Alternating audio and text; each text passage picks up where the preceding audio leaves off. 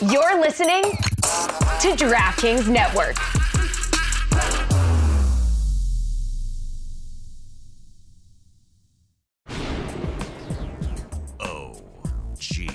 Make some noise! Hey, this is Alexi Lawless. There is nobody in U.S. soccer that is more important than the Cooligans. Yeah, baby. Yes, we are here. Wow, special episode. Special episode. This is exciting. We are speaking to this might be our first filmmaker, right? I mean, or a film star. Yeah, that too. Yeah. Was Ray Hudson in any movies? I don't think so. Not that I remember. It seems like he might have been in an 80s action movie. Sure. But this is our first film, our first celebrity, our first film star that we're going to have on. And also, we both had the luxury. Well, did you get a chance to meet him? Because I met him. No, I did not meet him because this was No, you did at NY Fest. Oh, that's right. Yes. He was there as well. Okay. But I didn't meet him at Kicking and Screening Festival where his film was screening. You didn't get to see the movie. You didn't get to hang out with him afterwards. No, you got that luxury. Hardcore. But it's a funny movie and it's about soccer. And I mean, what fits Cooligans more than that? Exactly. It's a funny something about soccer, and it's something that we try to do. And it covers a lot more than soccer. It covered a little bit of hurling, a little bit of Irish history, which I used to make fun of my wife a little bit because she's also part Irish afterwards. So it was great for me all around. But the star of the movie, unless you're driving, I want you to put your hands together for the one, the only, Eoin O'Callaghan, everybody. Owen, how's it going, man? It is a pleasure and an honor to be a part of this such a fabulous and wonderful presence that you guys have in this podcast environment. It's very special for me to be a guest here. I feel very overwhelmed by this. Wow. That is very sweet of you, sir. The fans have become the celebrities all of a sudden. It's great to get a chance to talk to you now. We kind of knew of you a little bit. You were doing a lot of TV in Canada for a football kind of news show, correct?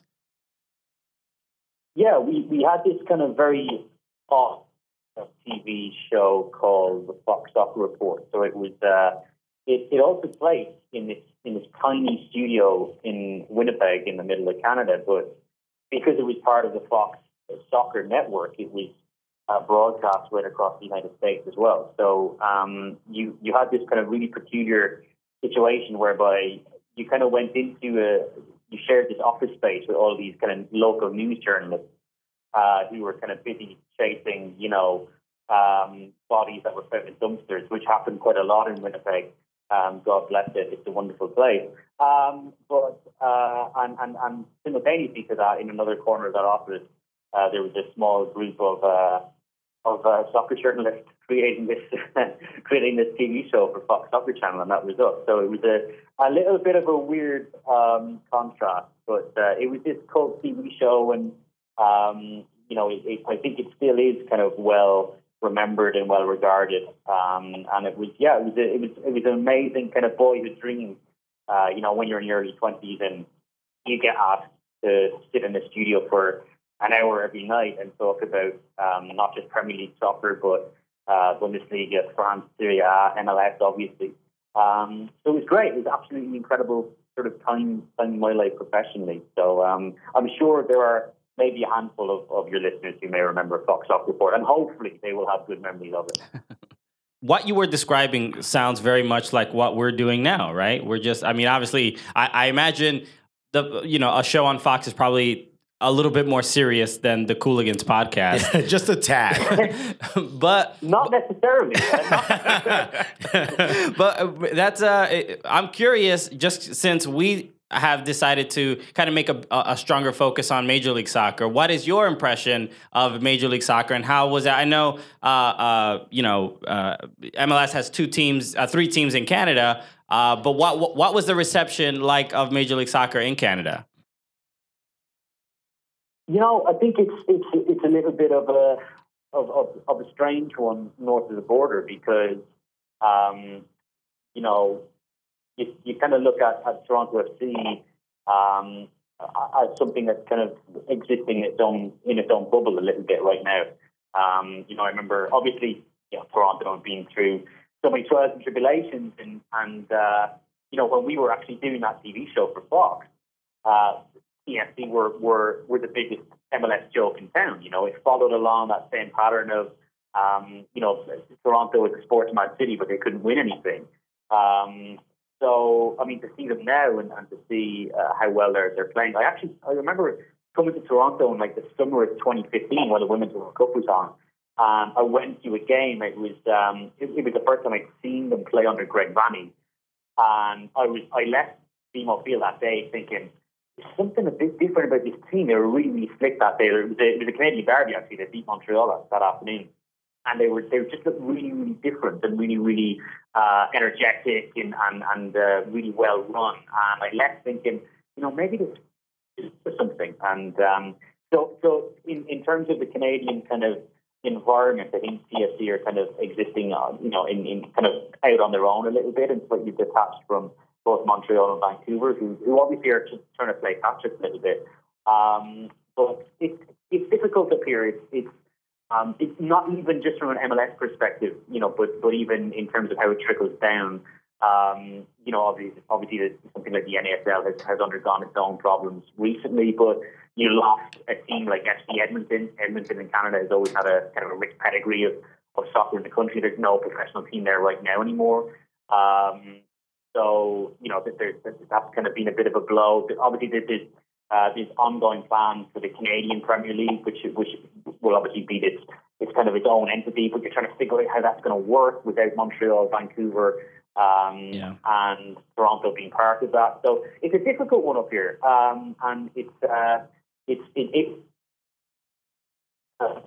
bit. And it's weird because obviously the best show in town is Toronto FC. So again, it's a little bit of a weird situation in many respects. But hopefully TFC will continue to kind of keep the spotlight shining up here a little bit. I mean, what also do you make of just being someone that follows soccer so strongly and now having these three Canadian teams that are doing pretty well. And a lot of the youth products now seem to be doing really well, in particular over in Montreal, which I know you guys don't consider part of Canada, but you've got the kid Tabla, who just got sold to Barcelona to play for Barca B, made his first appearance for Barca B. And the next day he's training with the actual first team. 0 to 100 to quote a Toronto rapper. But that seems to be something that's developing so quickly. First of all, where are these kids training? You live in igloos. And second of all, what does this mean? You got the Canadian Premier League starting up. You've got all these, teams that are doing pretty well and drawing big fans for the MLS, which shines a big light. Canadian players are now domestic players in MLS. All of a sudden, you've got these youth players making these big moves. What does that mean for you guys? Yeah, well, it's really should bring that up because even Kyle Larin has finally kind of got that move to Besiktas sorted as well, which was obviously kind of a long running saga. He was going to move to Europe regardless if anybody wanted him to go or not. He was taking photos with any jersey you handed him. But the kind of international scene up here is just so strange. Obviously a lot is made of Alphonso Davies for understandable sort of reasons. But we've Canada haven't been at a World Cup since 1986. That's kind of an entire generation. So there's this thing where you do want to kind of wax lyrical about domestic players and particularly underage players, but still history will show you that it's not a clear kind of stepping stone to the top. And what you want to do is you want to retain those young players and give them the best chance possible to succeed. And ultimately like that, obviously the US kind of have a better grip on it in terms of, a certain player playing for Borussia Dortmund who decided to head to Europe to develop as a player rather than to stay domestically. So there is that sort of thing where you certainly want to get the benefit of these players long term, and does that mean that you kind of have to let them fly a little bit and see pastures new? And certainly I think in the Canadian from a Canadian perspective that's equally true. That the kind of infrastructure here and the resources that can be given to those players, it's just not strong enough. and ultimately, for you players to be judged, you kind of have to really go and prove yourself at those levels. And I think that's probably the frustrating thing, where you have these exciting, youngsters who are hinting at great things, but yet at the same time, you have such a fall off in terms of where the international team is, and obviously you guys have probably, heard about the John Herdman appointment, and if he's taken over the senior men's team here, obviously after doing a great job with the women's side. But, the men's program really has been pretty chaotic. Coaches bouncing in and out, left, right and centre, and there just hasn't really been any sense of stability and any long-term planning. So you just would hope that in the short and medium term they can firstly get that sorted, and then those younger players that are hinting at good things can be part of the system that has been thought out and has been planned and programmed, and then they can obviously reap the rewards. Well, let's talk about Celtic Soul, because there is. I didn't get a chance to see the movie yet. Alexis did, and from our fans, you may hear an accent, and no, that's not a Toronto accent. You're hearing on Eoin. Yeah, you are originally from Ireland, and this movie involves Ireland. It's Irish, man. So we both of us, oddly enough, have a very deep connection to Ireland. I went to Dublin a couple years ago to my brother. He's a professional handball player, and handball originated from Ireland. When Irish immigrants settled in Brooklyn, in New York, and then Alexis just went there recently and fell in love with the city. We've both done comedy in Ireland, but a couple things before we talk about Celtic Soul. Let's talk about both of our countries missing out on the World Cup. We are both going to be, watching it on TV. How did you feel about Ireland not, qualifying this time around?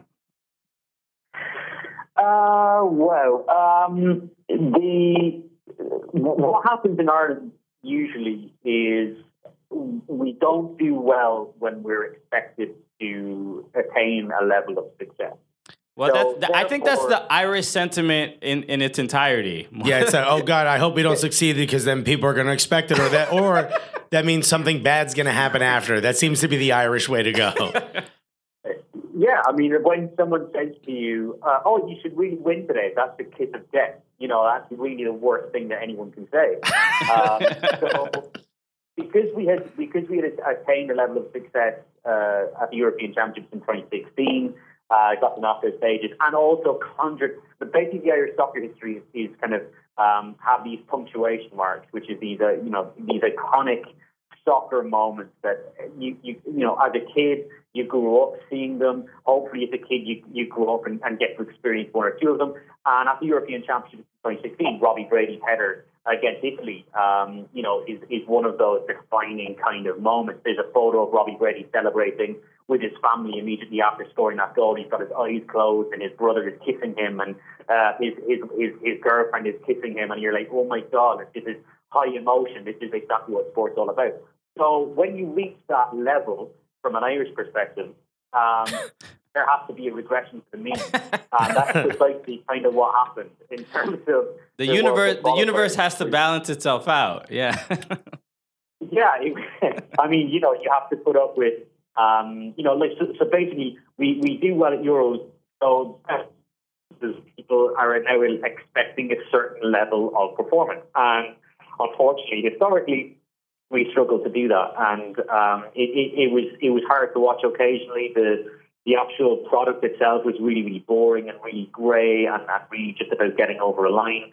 It was catchy in terms of Martin O'Neill and Roy Keane, in terms of their how they were dealing with the media, those hard questions that they were facing. They were kind of not fronting up and not admitting that it was difficult on the eye. It was all about results, blah blah blah, and then ultimately. You can only use that excuse to a certain extent. So you can only use that excuse once the results are going your way. So when you get absolutely stumped by Denmark in your own backyard, with essentially everything to play for and everything on the line, you can't really turn around and say, well, we got this far based on this level of performance, because ultimately the result has gone against you. So it was difficult. I mean, the actual game itself against Denmark was quite traumatic, just because everything just ended up a term used back home is, the arse fell out of it, and that was it. It was like the arse just fell out of the entire game. So it's just not really justifiable having a complete collapse like that, and ultimately it was kind of a bit of a hangover, right?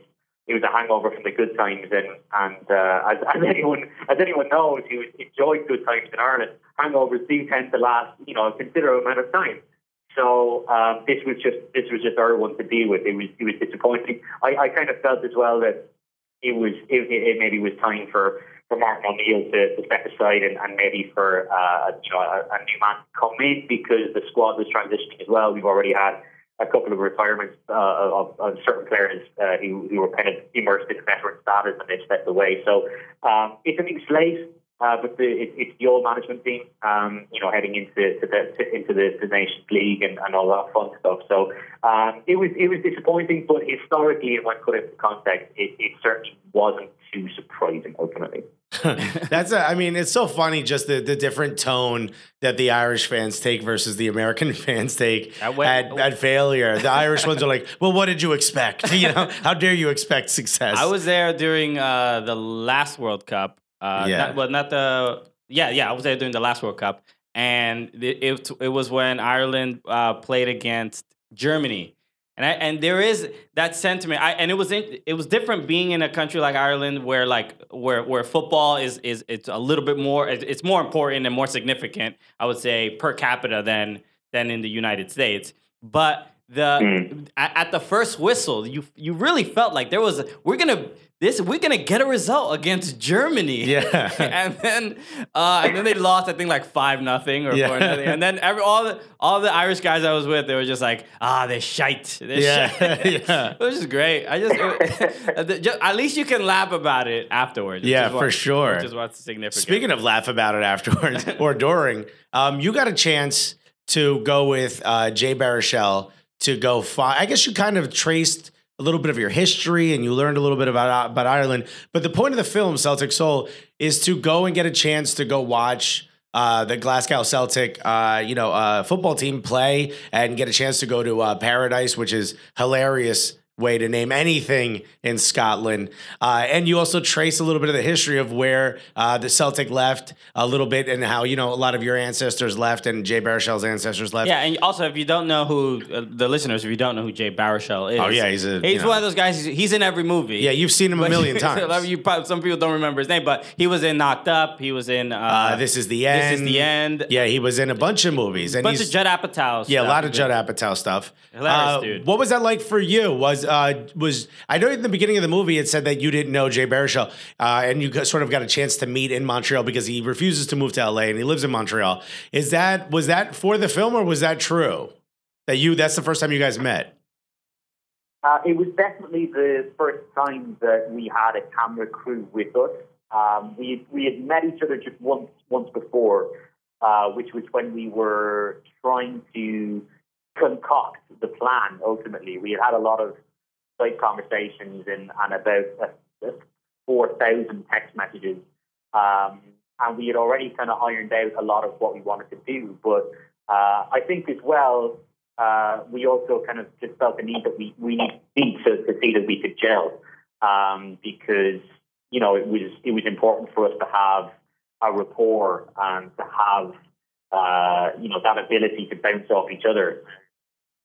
What was that like? I think what was that like traveling through a country with someone who seems, as fun and free-spirited, but also probably kind of hard to corral sometimes, like Jay Baruchel and yourself, just sort of both of you guys in this new experience, because it leads to a lot of very hilarious moments in the movie. But what was just that like? It was pretty surreal, because it's like, firstly, everyone thinks that they're funny, right? Everyone thinks they're funny in their own way. Like, I'm hilarious, obviously. Not us. Filming, not us, Owen. Owen. I'm just going to be, there's going to be zingers popping out every second. But then you're actually on camera with the guy who's like naturally one of the funniest people in the world.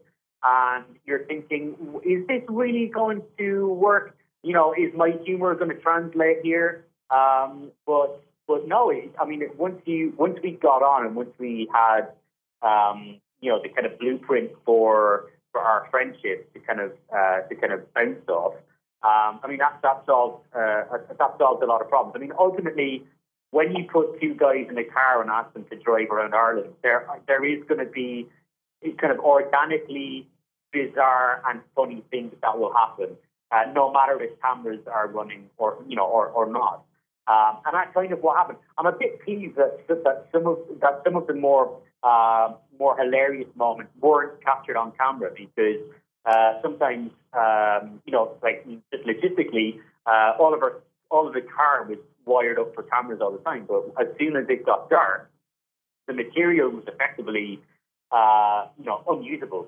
Just because if we're having a conversation in the car, you can't see either one of us. The guy can't stick it in the edit. So, but there was this amazing moment, which is so natural. So like Irish people love death, right? They do a great job with death. We love a funeral. When someone dies, it's part of that kind of really black humor type thing. But there is this one thing in Ireland, and Jay found it organically. He was in the front of the car and he was fiddling around the radio, trying to get a radio station. And it was during a news bulletin on local radio.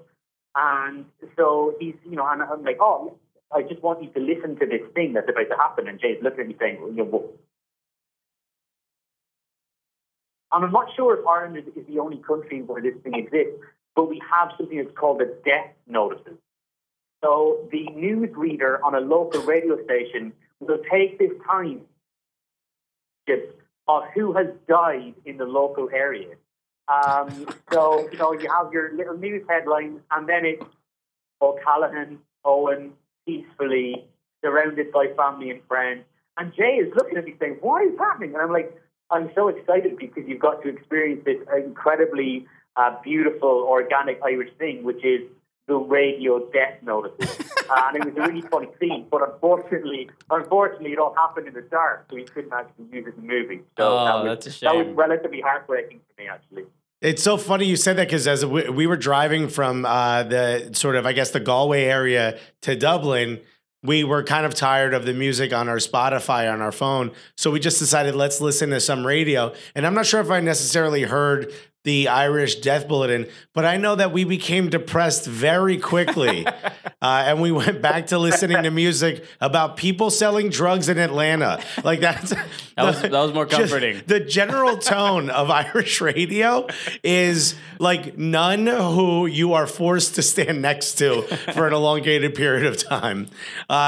It's the show. The movie itself is absolutely hilarious. And we got a chance to, or at least I got a chance to see it at this point now a year ago, but it's now finally coming to light where the general fans can see it. Where can people go find this movie? Where can people go see this absolutely hilarious movie with you and Jay Baruchel?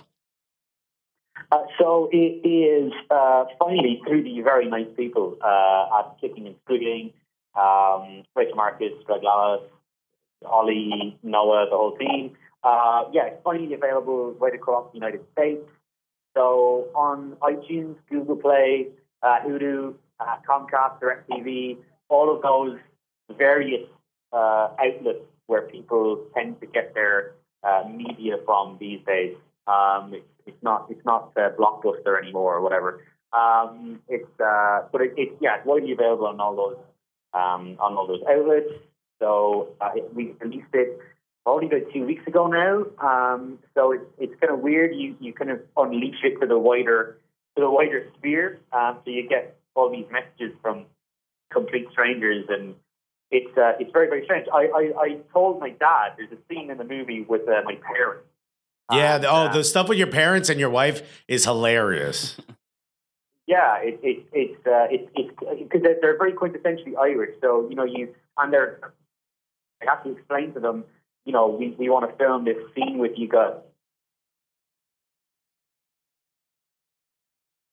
They see every minute detail of what was going on. They still have no idea what it was. At one stage after we filmed, my dad got up and he's making small talk with Jay, and he asked Jay what he did for a living.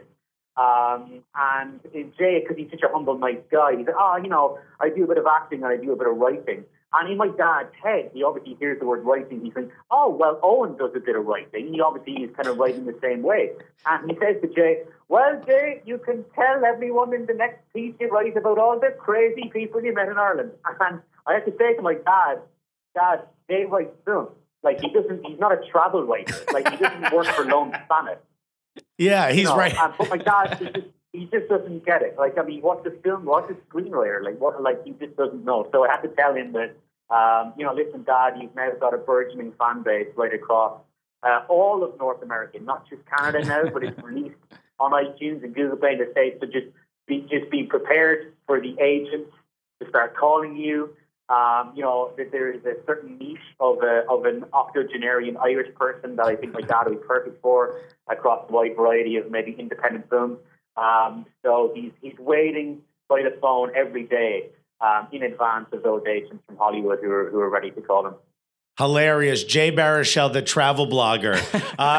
Thank you so much, Eoin, for taking the time to speak with us. I really enjoyed the film. There's a bunch of places. You go to Google Play, Vudu, Amazon, iTunes, on Spectrum, DirecTV, Walmart, Target, Best Buy. A lot of places for Christian to finally go see this film. I will watch. I will get it on iTunes. And everyone listening. So get a chance. Go check that out. It's absolutely hilarious if you like soccer. Even if you hate Celtic. I don't care if you have a Rangers tattoo on your forehead. You will enjoy this film. It's absolutely hilarious. Thank you so much for taking the time to speak with us, Eoin. It's a pleasure. Thanks a million. Cheers. That's it for us. My name is Alexis Guerreros. My name is Christian Polanco. Together, what are we? The Cooligans!